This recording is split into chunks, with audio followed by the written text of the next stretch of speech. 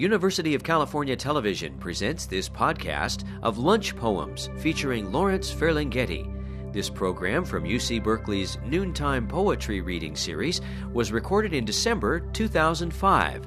For more information about this and other UC TV programs, visit us online at www.uctv.tv.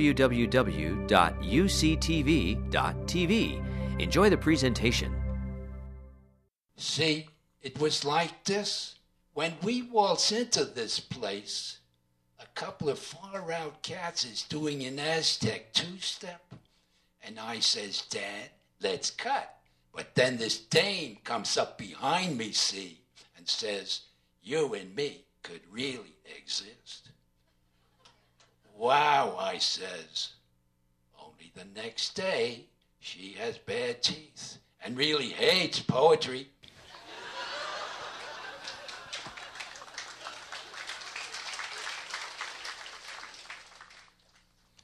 Don't let that horse eat that violin, cried Chagall's mother.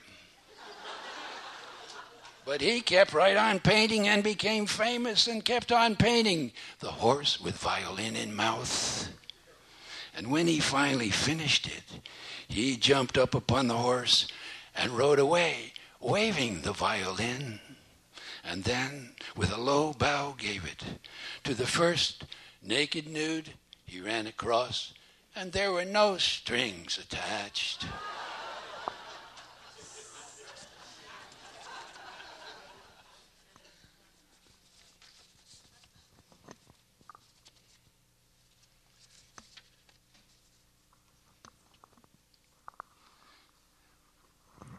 The penny candy store beyond the L is where I first fell in love with unreality. Jelly beans glowed in the semi-gloom of that September afternoon. A cat upon the counter moved among the licorice sticks and Tootsie Rolls and oh boy gum. Outside the leaves were falling as they died. A wind had blown away the sun. A girl ran in. Her hair was rainy. Her breasts were breathless in the little room. Outside the leaves were falling, and they cried, too soon, too soon.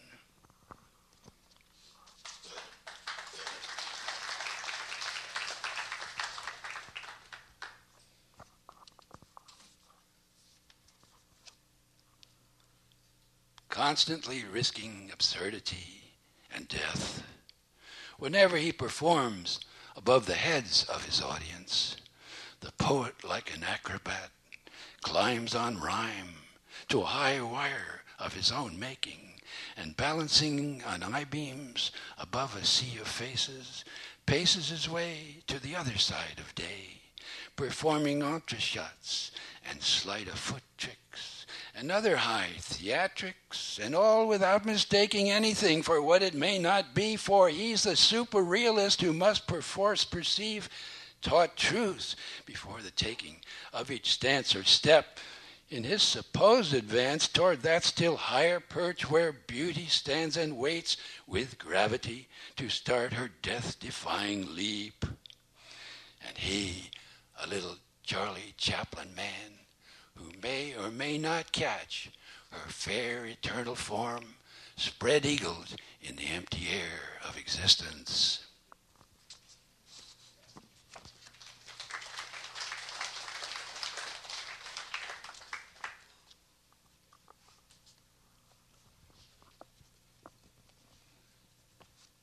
Here's a few Big Sur poems in Bixby Canyon.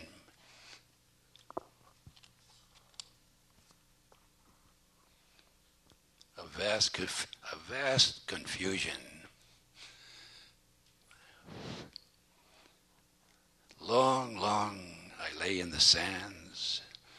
Sound of trains in the surf, in subways of the sea.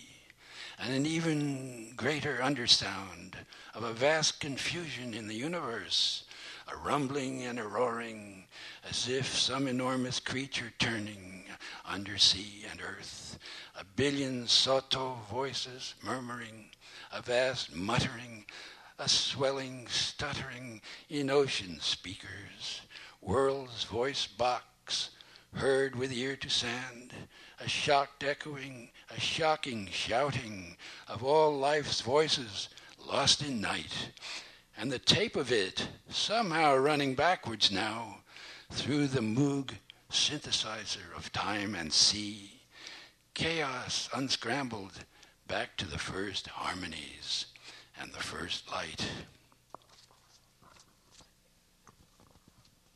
This poem I owe to Kenneth Rexroth, a poem of his called Lyell's Hypothesis. Some of you may see the connection, but the two Kenneths that were here in San Francisco when I arrived in the 50s were really the kings of the poetry scene. They were the pater familia of the San Francisco poets at that time, Kenneth Rexroth and Kenneth Patchen. Patchen was living in North Beach at that time. Both Kenneths are unjustly ignored today. Especially Rexroth had an enormous influence on all the San Francisco poets at that time, especially Gary Snyder. Rexroth's mountain poems, direct line to Gary's. This is, instead of Lyell's Hypothesis, this is Olber's Paradox, Bixby Canyon. And I heard the learned astronomer, whose name was Heinrich Olbers, speaking to us across the centuries about how he observed with naked eye how in the sky there were some few stars close up, and the further away he looked, the more of them there were, with infinite numbers of clusters of stars in myriad Milky Ways and myriad nebulae, so that from this we may deduce that in the infinite distances there must be a place where all is light, and that the light from that high place where all is light simply hasn't got here yet, which is why we still have night. But when at last that light arrives, when at last it does get here, the part of day we now call night will have a white sky with little black dots in it, little black holes where once were stars. And then in that symbolic, so poetic place, which will be ours, we'll be our own two shadows and our own illumination on a sunset earth.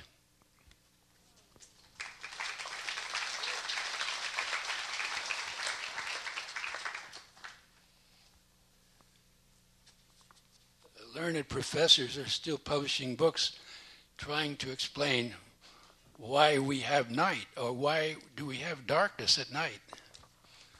There still isn't a good explanation. Maybe there's some learned astronomers here who can enlighten us. Another Big Sur poem. Night's black mirror is broken. The star crab has scuttled away with the inkwell into India. Dawn sows its mustard seed. In the steep ravines and gulches of Big Sur, small animals stir under the tough underbrush as sun creeps down the canyon walls into the narrow meadows where the wild quail run and cluck. Daytime moon, after much reflection, says, "Sun is God." And the stream, standing still, rushes forward.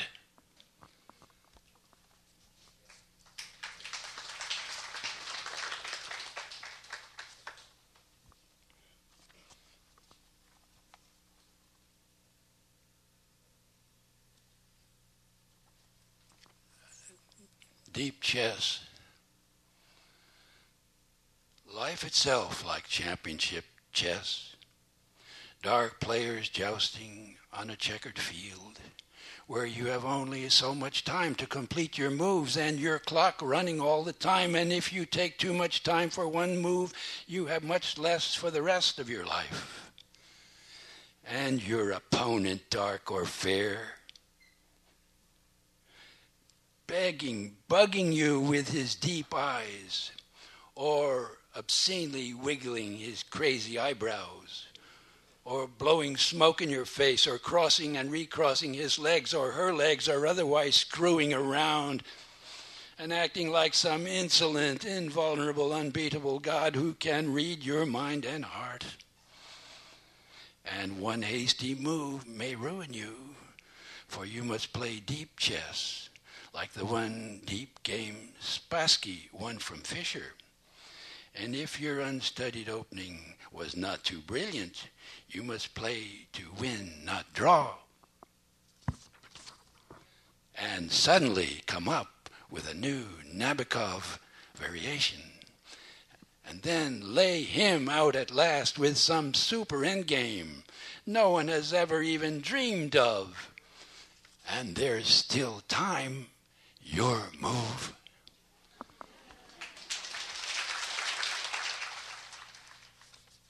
Queens Cemetery, setting sun. Airport bus from JFK, cruising through Queens, passing huge endless cemeteries by Long Island's old expressway, once a dirt path for wheelless Indians, myriad small tombstones tilted up, gesturing statues on parapets, stone arms or wings upraised, lost among illegible inscriptions, and the setting yellow sun painting all of them on one side only with an ochre brush, rows and rows and rows of small stone slabs tilted toward the sun forever, while on the far horizon, Mannahatta's great stone slabs, skyscraper tombs and parapets, casting their own long black shadows over these long-haired graves, the final resting places, the final restless places of old country potato farmers, dust bin pawnbrokers, dead Dagos and Dublin bouncers, tinsmiths and blacksmiths and roofers, house painters and house carpenters, cabinet makers and cigar makers, garment workers and streetcar motormen, railroad switchmen and signal salesmen, swabbers and sweepers and swampers, steam fitters and key punch operators, ward healers and labor organizers, railroad dicks and small-time mafiosi, shopkeepers and saloon keepers and doormen.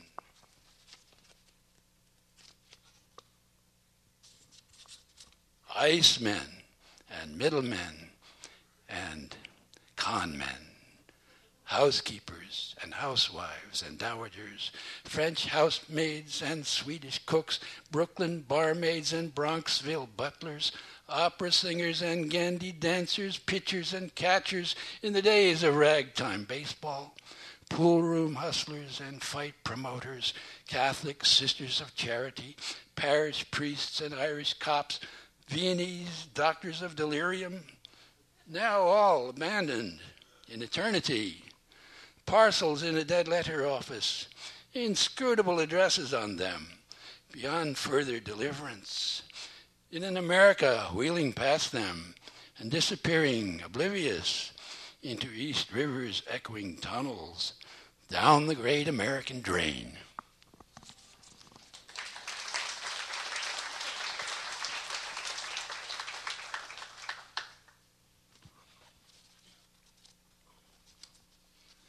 I was in Spoleto in the 70s during Ezra Pound's silent period, and this is a report I sent back to the old Saturday Review. Pound at Spoleto.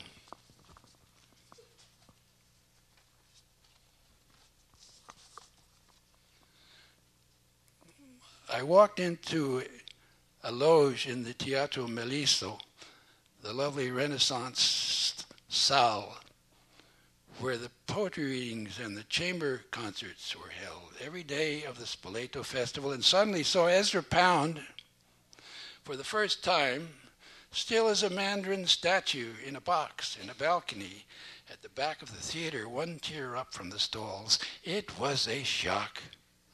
Seeing only a striking old man in curious pose, thin and long-haired, aquiline at 80, head tilted strangely to one side, lost in permanent abstraction.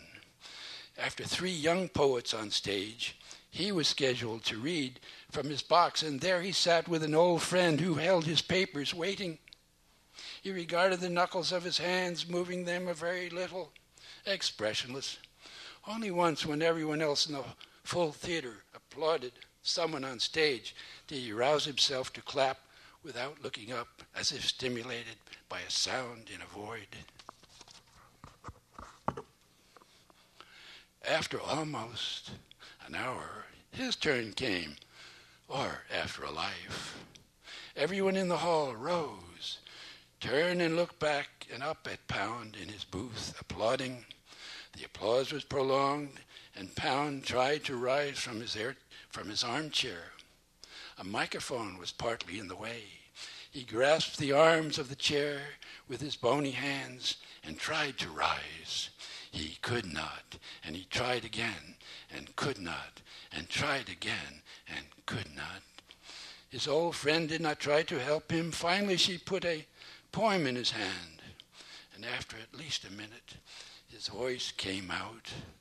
First the jaw moved, and then the voice came out inaudible. A young Italian pulled the mic up very close to his face and held it there, and the voice came over.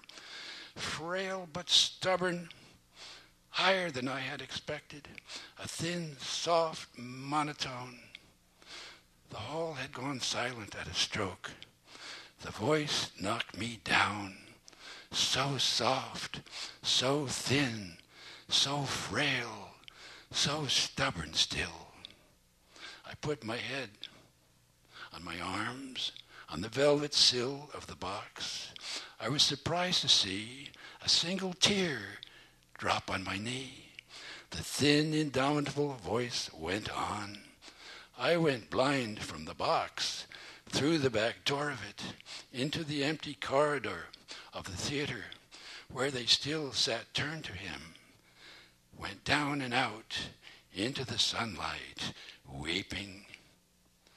Up above the house, up above the town, by the ancient aqueduct, the chestnut trees were still in bloom. Mute birds flew in the valley below. The sun shone on the chestnut trees, and the leaves turned in the sun, and turned, and turned, and turned, and would continue turning. His voice went on and on through the leaves.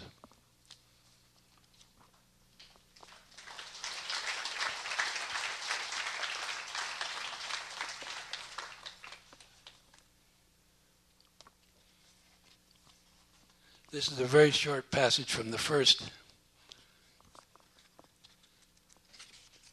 I don't want to use the word canto. The first part of Americas, my most recent book. To summarize the past by theft and illusion, with a parasong, a palimpsest, a manuscript writ over, a graph of consciousness at best, a consciousness of felt life, a rushing together of the raisins of wrath of living and dying, the laughter and forgetting, the maze and amaze of life, sound of the eternal dialogue echoing through the centuries, of all the voices that ever sang or wrote, bearers of our consciousness, and the flux of history interrupted by catastrophes, flowers blooming out of season, sound of weeping beyond reason, a pianist playing in the ruins of Prague, a London fog, a cow, a clod at a country crossing, dark dawn and a rooster's cry, kick-kitty-kee, a light that ever was on land and sea, and tea at Rumpelmeyer's in the Rue Rivoli, the labyrinth on the floor of Chartres Cathedral, and a Warsaw concerto heard distantly on a Detroit mall full of gumball goombas on roller skates, cry of a black singer in a beat-up Harlem bar, a bat hitting a ball in the first game of a new season, laughter in a eucalyptus forest. In a smiling summer dream, and fool's gold gleaming in a California stream. All the images of the splendid life of the world, down the rivers of windfall light, a trillion images, kaleidoscopic in a psychedelic tropic, later boiled down to a seminar topic, a song resung by a bird flown over to another zone, another climate, primate, mutated into many colors, wrought from the dark in his mother long ago, from the dark of ancient Europa, Euro-man and Euro-woman in the hold of a listing freighter with Americus in the womb, born by the Hudson and Grant's tomb. He was an American. He was an American boy. He read the American Boy magazine and became a Boy Scout in the suburbs. He thought he was Tom Sawyer, catching crayfish in the Bronx River and imagining the Mississippi. He had a baseball mitt and an American Flyer bike. He delivered the Woman's Home Companion at 5 in the afternoon or the Herald Trib at 5 in the morning. It was long since he was a herdsman.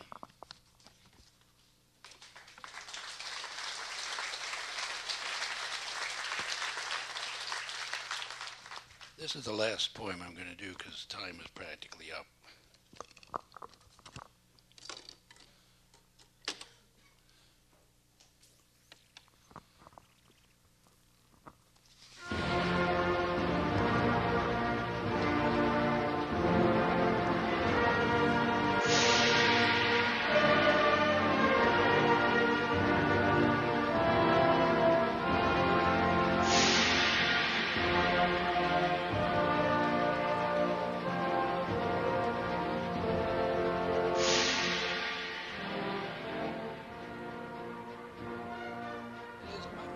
Inasmuch as President Bush saw fit to use the disaster of 9/11 as an excuse to start the Third World War, that is, the war with the Third World, I wrote this poem.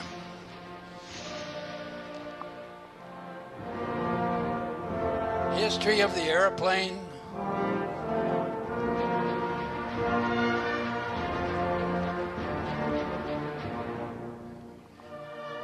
And the Wright brothers said they thought they had invented something that could make peace on Earth if the Wrong brothers didn't get hold of it. When their wonderful flying machine took off at Kitty Hawk into the kingdom of birds, but the Parliament of Birds was freaked out by this man-made bird and fled to heaven.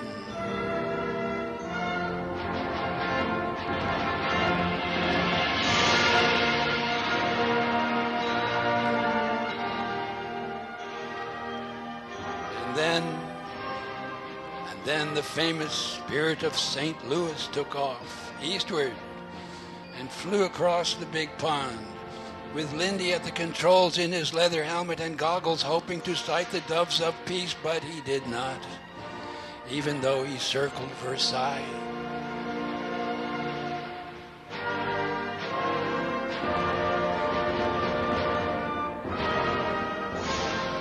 And then the famous Yankee Clipper took off in the opposite direction and flew across the terrific Pacific. But the Pacific doves were frightened by this strange amphibious bird and hid in the Orient sky.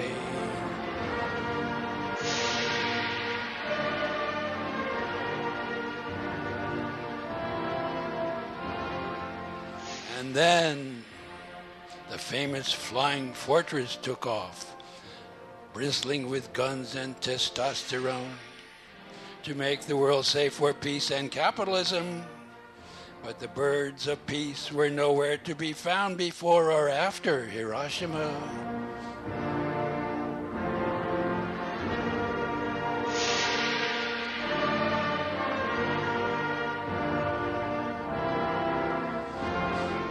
And so then clever men built bigger and faster flying machines. And these great man-made birds with jet plumage flew higher than any real birds and seemed about to fly into the sun and melt their wings and like Icarus crash to earth.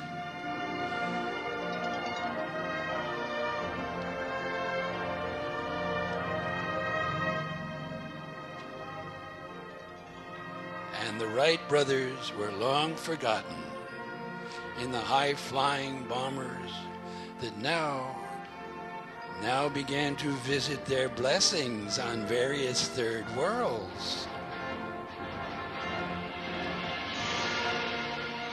All the while claiming they were searching for doves of peace.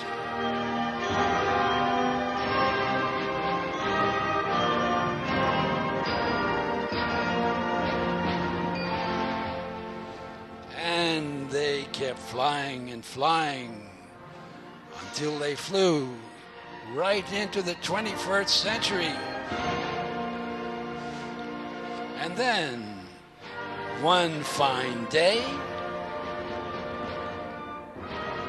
a third world struck back and stormed the Great Plains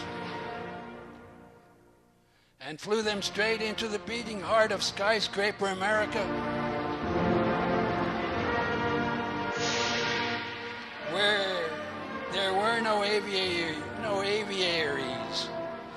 and no parliaments of doves. And in a blinding flash, America became a part of the scorched earth of the world.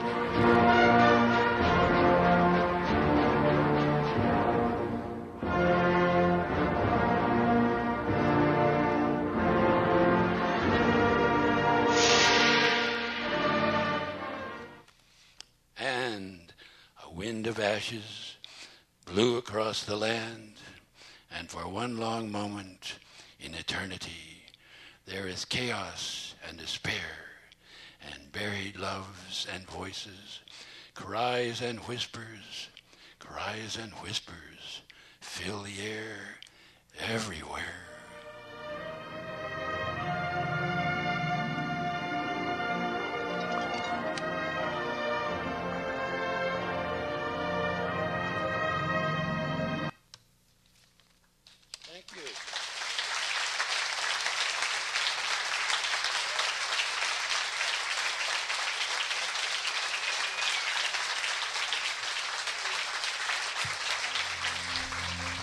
You've been listening to a podcast from University of California Television. For more information about this and other UCTV programs, visit us online at www.uctv.tv.